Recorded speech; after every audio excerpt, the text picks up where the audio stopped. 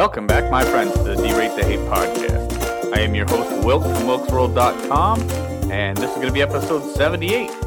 In this week's episode, I am joined by Fred Cook, a man who has a fascinating story, starting as a teenager, seeking identity, found hatred. Thankfully, that's not where the story ends, so you're going to have to stick around for that conversation. But first, we did not create the hate, but with your help, we can derate the hate. It's all about us as individuals. So what have you done today to make your life a better life? What have you done today to make the world a better place? It's really about bettering the world one attitude at a time, and that, again, is up to us as individuals. An individual that's doing a lot of things to try and better the world and better himself is Fred Cook. Now, Fred began his journey into extremism as a young teenager that started off by seeking an identity, ended up dealing with some trauma, and then hate found him. His journey to extremism culminated in him becoming the chief of staff for the National Socialist Movement under Jeff Schoep. Now, you might remember Jeff Schoep. He was the leader of the National Socialist Movement, who I also talked to back in episode 70 when we talked about redemption for radicals. Fred Cook left the movement and consciously began working towards introspection and healing of himself, his family, and those afflicted by his past extremism. The story does not end there. Years into his path of redemption, Fred Cook actually finds out he is Jewish. So we have a former American Nazi, chief of staff of the National Socialist Movement, who finds out his ancestry is Jewish. Not a conversation you're going to want to miss. Let's get to it. Fred Cook, thank you for joining the Derate the Hate podcast. I appreciate your time today. Thanks for having me here tonight. Fred, I became familiar with you when actually a colleague of yours was on the podcast a number of weeks ago. Back in episode 70, I interviewed Jeff Schoep for the podcast, and we talked about there being redemption for radicals, and obviously you've known of Jeff for quite a number of years, worked closely with him in the National Socialist Movement. And why don't you talk a little bit about your role in your former role in the National Socialist Movement, and talk about I think it's important that we make sure everybody understands that you've been out of the National Social Movement for what, like 8-9 years at this point? Yeah, almost 9 years now. Okay, so talk about your role with the National Socialist Movement, and then we'll kind of dive into what got you out of that and what you're doing now. I've been involved with National Socialism itself since I was a teen.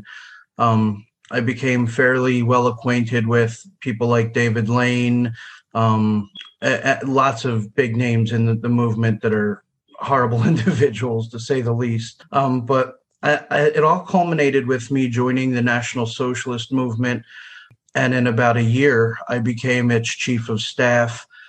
I was in charge of pretty much contacting members, maintaining members' lists, setting up meetings, setting up big rallies and protests and things like that. It was pretty much 8 to 9 hours a day, every day of my life, was working towards, what they call the 13 words. We must secure the existence of our people and a future for white children. That was pretty much my life. Every single day, wake up, start working on that stuff, and it came down to where after so long of being involved in it, you start seeing small holes, things that don't quite add up. And it wasn't necessarily in the ideology at first. At first it was, well, I see all these members turning in other members, that they're supposedly brothers and trying to take care of, each other. And here they are turning in each other because they're found to have a black friend or something like that. So the whole brotherhood thing went out the window. And then it was a lot of other small things sort of snowballed after that. And it led to the ideology. So, Fred, talk about, you said it started in your teen years. So a question that I talked about with Jeff was, what originally was the appeal? Because I mean, you and I both know at this point it's a foundation, or it's an organization with a foundation of hatred. It's not something, and like Jeff said, it's not something that you immediately look at first and see, oh yeah, I just want to go out and be a hateful person. So what was it that Fred Cook saw as a teenager as the appealing draw? You know, what drew you to the National Socialist movement? I mean, I don't think most people say, "Oh, I want to go out and be a Nazi." That's exactly right. I had no identity as a kid. I was the type of person that when I'd ask my family, what are we? They would say, I think we're German or English or something, and that would be it. So it was like I didn't really have an identity. I didn't have any form of culture other than what was around me. And what was around me was predominantly Vietnamese, Laos, Cambodian. That was the community that I lived in. I was the only white kid there. I was, there's a Chinese term for round eye called Guai Lo. And you'll even hear people that are of Vietnamese descent use that for white people. So I was sort of the outsider. I was the Guai Lo living in their community. And I was always treated like that. So I had no identity, and I was looking for a community to turn to. My family moved into an Irish neighborhood shortly after that. Well, they were like, you don't look Irish. You're not an Irish person. So, you don't really fit in here, but, you can live here, but, you don't really fit in with the rest of us. And so it was like, okay, so I don't fit in here now either. And one of my friends that I did make when I was in junior high school, he was like, I have these friends that they might like you, that they don't care what you are as long as you're white. And I was like, oh, great. And they turned out to be skinheads. And they came to me and they were like, hey, what's up, brother? If you're white, you're right. And shook my hands, took me to have fun with them, hanging out. I was skateboarding at the time, so I would skateboard with some of them. And that sort of became my everyday thing. That's who I fit in with. And that's sort of what gave me my identity. And it was like I felt like I finally found a place where I fit in. I finally found a place where I belong, regardless of me not knowing what I am racially. Mm-hmm, mm-hmm. And that's sort of what cannonballed me through everything. Okay, so I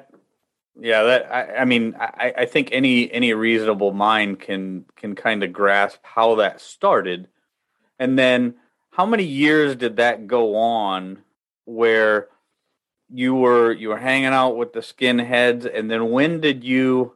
I mean, obviously, at some point, Fred, you started to see that it wasn't just a friendship between those and a belonging between those, but pretty soon you had to start to realize that in order to be part of that, you had to hate and castigate those that weren't like you guys, right? Right. Well, see, for me, it culminated in I was about 15 in high school, and I was already dating a girl that I met through my friends. And this black girl in high school said, hey, I kind of like you. I think you're cute. Can we go out? And I was like, I'm sorry, I'm already dating somebody. At that time, I wasn't really racist. I just had these guys I hung out with. And she went around the school telling them that I called her the N-word. And I was jumped after school, hit in the back of the head with a brick, and beaten half to death in a coma for 3 days. And it was the skinheads that were like, we're walking you to school and picking you up from school every day.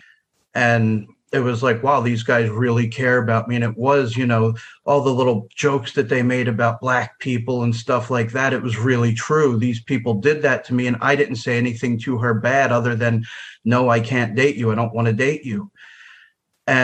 So that sort of radicalized me. That sort of set into motion. I have a 2-inch steel plate in the back of my skull from that altercation.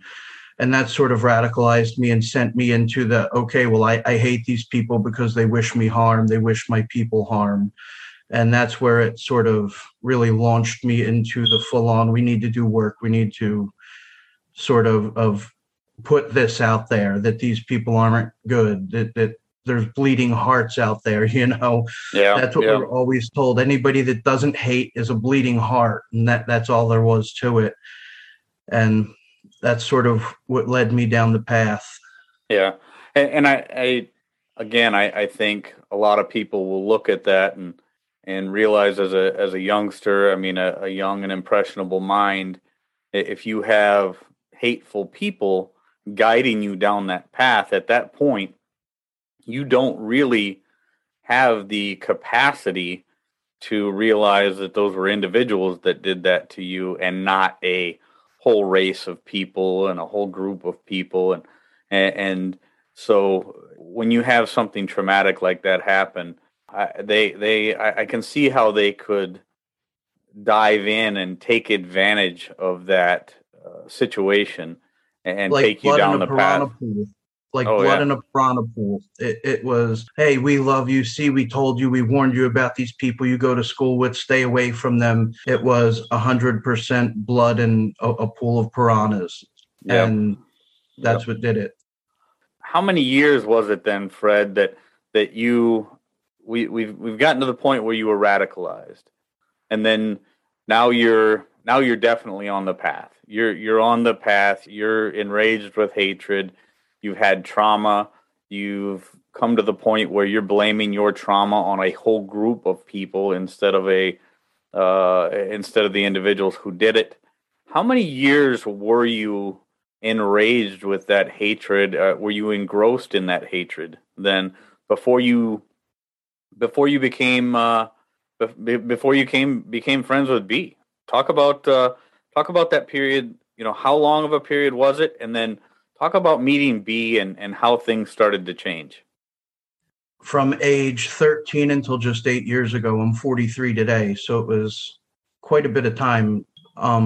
Because before that, I mean, the older generation, you always hear them say the N word, and that was pretty thrown around in my family. So it was fairly ingrained back then, even from then, even though it wasn't like a hate thing, it was still a very racist atmosphere from the much older generation. And 8 years ago, when I left the movement, I was online. I was like, I'm done with this. I don't want to feel like this. I don't want to be looking over my shoulder for perceived enemies all the time. I'm going to make friends with everybody and anybody that I could possibly meet. I'm going to do it on Facebook where I'll feel safe, where I won't feel like, hey, if I say the wrong thing, I'm going to get violated again. And I met B Stevens. When we first started talking online, he was a part of a Black separatist group years before that. And he was like, I left that. So I know kind of how you're feeling, and how you feel like everybody in that group is bad. He was like, I hated white people for a very long time. He was like, let's make an agreement. I'll talk to you. You talk to me. Ask any questions. Neither of us can get mad. We have to try to put ourselves in the other person's shoes. We have to sit there and we have to talk like adults, like men. He was like, nobody's going to get mad. Nobody's going to throw punches or any of that. Nobody's going to do anything horrible. He only lived a couple hours away from me. And we talked pretty much every day. He became my best friend until he committed suicide in 2017 or 2018. But it was because of that conversation, from the very beginning, where we set out these guidelines. We talked every day for, at least an hour. He'd get home from work as a guard, and he would be like, hey, has anybody seen Fred? And somebody would message me and be like, hey, B's looking for you. He wants to talk to you. And we would talk for an hour to 2 hours, sometimes almost every single night. And it was from that, we both sort of realized we're humans. That's all there is to it. We're humans. We have different experiences that led us to different perceptions of things, but we're humans. At the end of the day, we all want, not to suffer. We want what's best for our loved ones. We want, a decent life. We don't want to see people we love suffer. And we sort of had this friendship that was really, really, it wasn't an intense friendship, but it was a friendship that if he was in trouble, I would find a way to get 2 hours away from me to where he was to help him, and vice versa. We knew that each other was, we were best friends, period. Okay, that's very good. And sorry for the loss of B. I don't know, and we don't need to get into, why he ended up taking his whole life. But I too have had some very close friends that I've lost to suicide, and that as a friend, as somebody who cares about others, and as somebody who spent time with people who have ultimately taken their life, I know from experience how hard that is, and I'm sorry to hear that. So after B, you had another experience that kind of took you further along in your journey, right? When I got my ancestry report, it came back that I was in fact Irish. I am 50-something% Irish. I'm a little bit English, like my family initially thought I do have some English, and the rest was all Ashkenazi Jewish. And really? for me, it came as a shock. It was like, these are the people that I demonized the most. I remember we would do flyer campaigns where we would put flyers in plastic bags and leave them on lawns in case it rained, and people would find them. And I remember the neighborhoods we targeted, it was well known that, some of those neighborhoods were primarily Jewish neighborhoods, and that's who my people were. The whole time I was looking for my identity, it was the people that I was demonizing, and it hit me like a ton of bricks. And for several years now, I've been working to sort of expose the fallacies of right nationalist extremists. But when that happened, when I found out that I was Jewish, I started getting books on the people and actually starting to research the culture, the language, just about everything I could to learn about Judaism. I lived in an Irish neighborhood. I know quite a bit of Gaelic, even. So that wasn't a problem because I partially grew up in an Irish neighborhood. I was exposed to that on a daily basis, but I had any connection at that point to Judaism or the Jewish people. And I started to sort of read all of these different books on the Jewish people. And it led me to finding Judaism. I've been an occultist since I was 10. So finding Judaism was literally the least thing between being a National Socialist and an occultist. Everything ran sort of anathema to that. So Fred, you went from being a Nazi, an American Nazi, a chief of staff for the National Socialist Movement, somebody who was actively campaigning, dropping flyers in neighborhoods, organizing riots and rallies for the Nazi movement here in the United States, and being an active occultist for your whole life, somebody who, for people who don't know, an occultist, you're practicing magic, you're witchcraft, that kind of thing, right? The stars, the moon, right? So you're an international speaker as an occultist. You're an American Nazi, part of the National Socialist Movement. You've turned that around, and now you are you've converted your whole family to Judaism. Is that correct? I mean, you guys are doing the full Monty with conversion, and the kids. How many kids do you have now, Fred? I have 4, 2 boys, 2 girls. You have 2 boys and 2 girls, and you guys are taking them through the converting to Judaism. Talk about how you feel now as a person of faith, moving into the tenets of Judaism, and how you feel now when you wake up in the morning, and how you feel now in your heart versus all those years, those 30 years you were practicing hatred, practicing. I mean, I wake up every day just thankful to be alive. I have ankylosing spondylitis, which has left me pretty much unable to walk. I still wake up with a smile on my face every morning, happy to be alive. I still wake up every day wanting to meet some new people. Every single day of my life. One of my best friends is a transgender woman. Best friend I've had since B. I wake up every day just happy, just wanting to help people, wanting to get the information out of everything that I've been through and know, to help people to avoid the pitfalls that I did.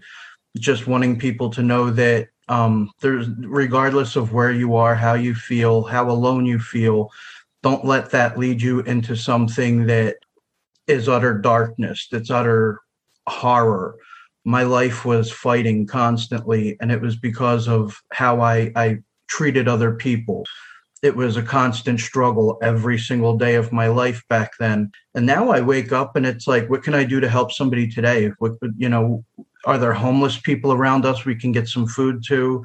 Is there, some cause that we can help, when it comes to, single mothers or, anti-extremism, whatever it is. If there's something I can do to help people, that's what I want to do. And I literally feel like every day of my life, from pretty much for the past several years now, I've been working not Antifa, don't get me wrong, but working countercurrent to everything white nationalist, national socialist. I've been working for years now on trying to get people to realize that everybody's human. And so every day that I wake up now, if there's something that I have to do, it's generally something that's for the benefit of humanity, not for the benefit of any race, not for the benefit of any person or any perceived enemy. I have no enemies. Today, everybody, I have no enemies. I mean, that's ridiculous to say, but it's freeing, because most of my life I felt like everyone was the enemy. Half of the white people, they're brainwashed by, ZOG, the Zionist occupational government. So half of the white people are my enemy. The black people were my enemy. The Jewish people were my enemy. Now I wake up and it's everybody's my brother and sister. It's 180 degrees different from everything that I had believed, everything that I had let myself be roped into. Well, it's an incredibly liberating feeling. I have to imagine. I spent a lot of my life very, very pissed off. A lot of animosity. I grew up a very bullied person. Didn't have a whole lot of identity, but I kept on reinventing my identity throughout my life. Never in a hateful way. And I've always tried to steer clear of the hate, but I've always dealt with a lot of misery. And I'm a lot more liberated now in my own mind, because I am able to look at things differently, look at things a lot differently now than I ever have in my life. I love life a lot more now. And, I think about things that have happened in my past. And I think about, how I could have fallen over, well, for lack of a better way to put it, fallen over to the dark side. Like you did, or like Jeff, Scoop did, and I thank God Almighty that I never did. But that doesn't change the fact that I did spend a lot of time miserable, and the liberating feeling of letting go of a lot of that hatred, whether it be internal hatred or animosity towards things that happened as a kid or whatever. It is liberating. It is incredible. And Fred, the work that you're doing, as an interventionist with Beyond Barriers, and getting away from the movement and trying to help other people who are trying to de-radicalize, it's an incredibly important thing, and I don't think we can understate how important that is, or I don't think we can overstate how important that is for people like you that have been in the movement, that have been able to walk away and find ways to live a better life, live a happier life, and help those that are trying to get out of that. What, Fred, would you say is the most important thing, whether it's a person who wants to de-radicalize or a person who knows somebody who is a radical? What is the most important thing that Fred Cook can tell the audience about or talk to somebody like that? What's the most important thing that we can do, or the listeners can do today, if they are that person, if they're the radical, or if they know somebody who's a radical? What's the most important thing Fred Cook wants to say to that person today? Regardless of any differences we have, and I mean we as in all of humanity, regardless of any of the differences any of us have, there's a whole lot more that we have in common. And I'm not going to say the cliche, we all bleed red, because animals bleed red too. But I am going to say that we all, as sentient people, want what's best for our loved ones. We all want what's best for the people we care about and for ourselves. We don't want to suffer. We don't want to feel pain, like I was saying earlier, and nor does anyone else. And when you start adding the things up that we have in common, you start to see that there's very few differences that aren't superficialities. Once you sort of say, okay, there's a black man in front of me, take his skin color away. Yes, he struggles. Yes, he has his own issues that he's dealt with. But when you strip down all of the things that are external, all of the things that the ignorant would say are the primary focus, when you strip everything away from every single person, they're a human being. You're a human being. Whether you have an identity or not, you identify as a human being because you are, and so are they. The person sitting across from you is just as entitled to wanting to live life in peace as you are. Their family is just as entitled to live life without being told they're wrong because of anything. Of course, illegal actions are another story, but they're entitled to live a life just like you, just like me, just like every single person on this planet. When you strip away the things that aren't the person, like you often hear people say, what do you do for a living? Well, that's not who I am. That's not what the person across from me is. Your job doesn't define you. The color of a person's skin doesn't necessarily have to define them. The language barriers don't necessarily have to define people. The way a person talks doesn't define that person. What defines that person is their innate ability to see the humanity in other people. When you dehumanize a person and you hate that person, you are in effect taking that humanity and making that the demon, making that the root cause of what's wrong. And it's like looking in a mirror and hating the person you see in front of you. That's where I think a lot of the hatred comes from. A lot of people don't like themselves. A lot of people, Carl Jung, for instance, said that to hate somebody, you have to actually have experienced whatever it is that you hate in them, in yourself first. It's like if you have toast and, there's toast across from you and you could say, I don't want this toast, I don't like it, because you've had to have had the experience with it for yourself first and foremost. So I think a lot of it is self-loathing. A lot of it comes from demonizing people based on superficiality so that you have a scapegoat. Something to say, this is what's wrong with my life and it's their fault. Right. Yeah, I think a lot of it does come down to that victim mentality.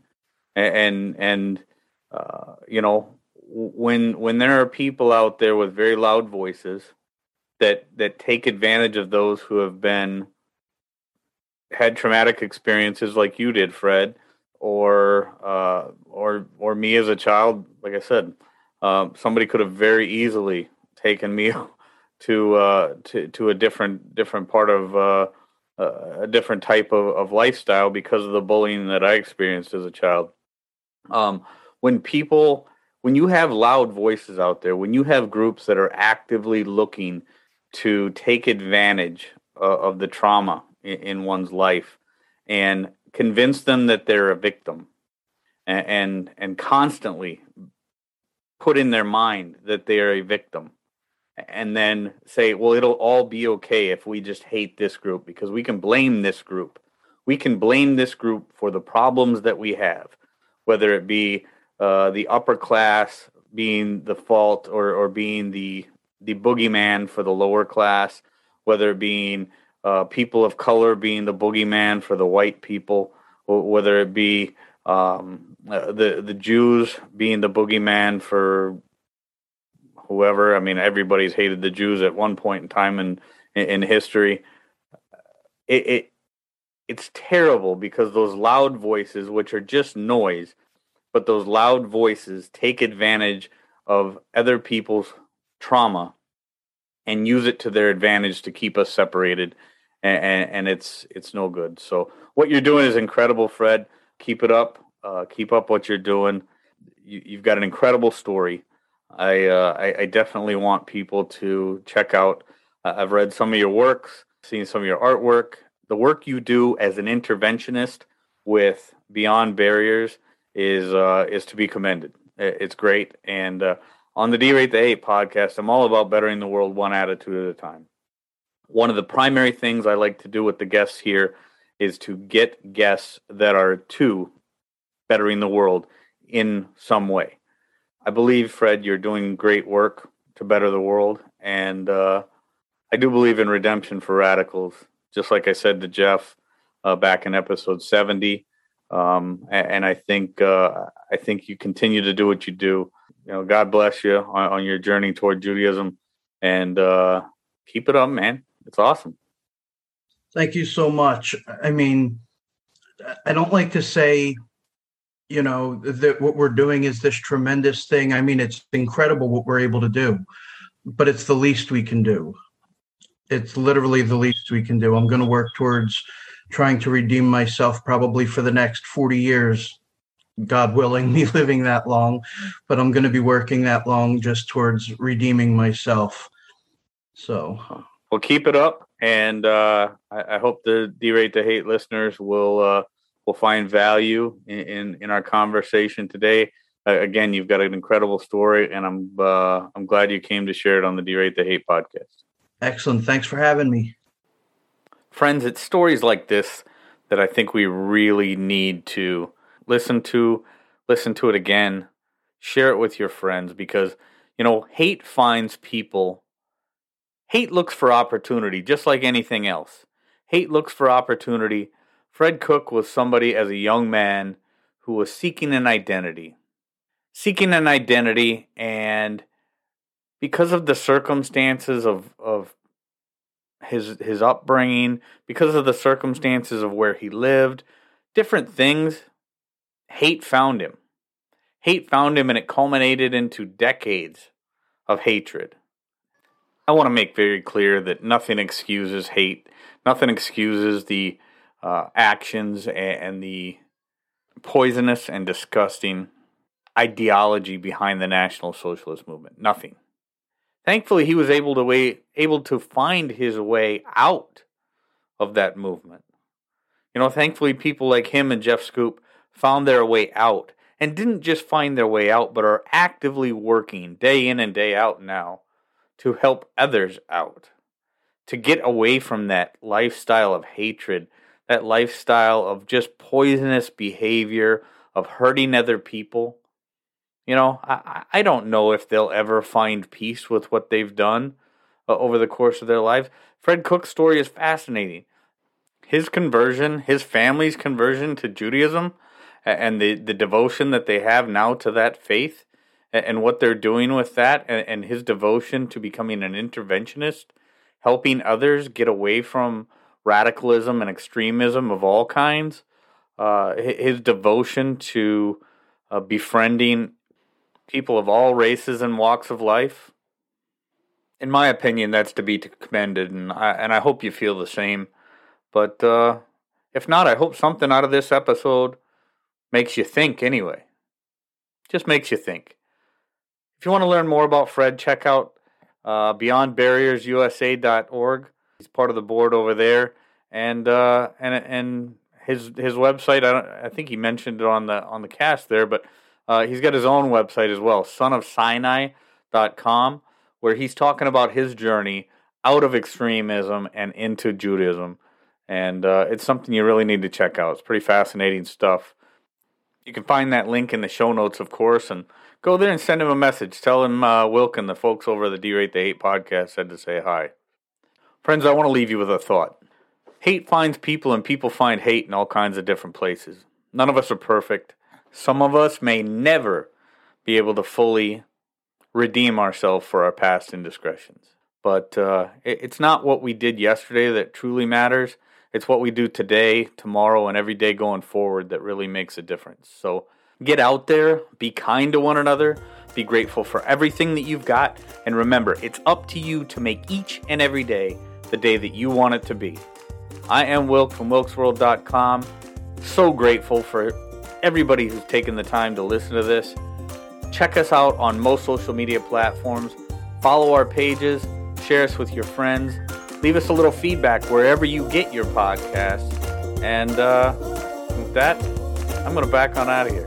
We'll catch you next week. Take care.